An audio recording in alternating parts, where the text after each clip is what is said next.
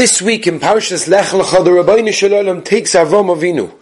He takes him outside, and he said to him, Avram Avinu, look at Shamayim, Habeit Noe Shamayim, or look at the heavens, and count the stars. If you can count them, then what? Ko Yezerecha, these will be your descendants. Zug the Heilige Baal Shem Tov, and he explains that all future generations, all the descendants of Avram Avinu are like Kechovim, were like stars. Each and every one of us. What does that represent? Explains the Baal Shem Tov that we see the stars from where we are. They're very far away. They look like a speck of dust. But in reality, of course, we know they are gigantic. Some of them being bigger than planet Earth.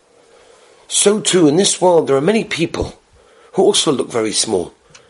They look maybe in your eyes like a speck of dust. But as the Rabbeinu Shalom told Avram Avinu, we're like stars. We might look small, but in reality, they have tremendous greatness.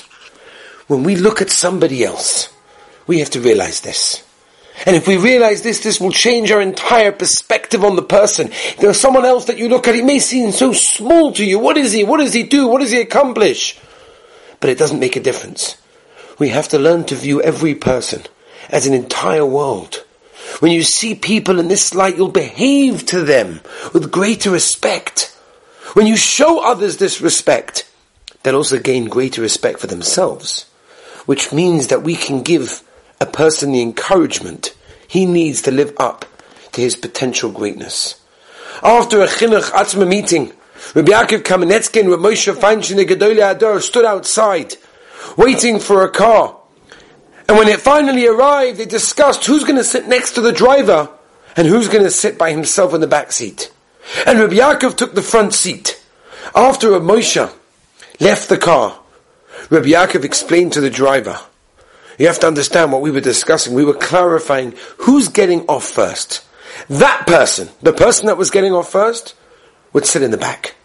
Because if he would sit in the front, the longer riding passenger would be in the back, leaving you alone at the wheel, and it makes you just look like a driver. That's not the case. We appreciate your importance, and we did not want to compromise your dignity.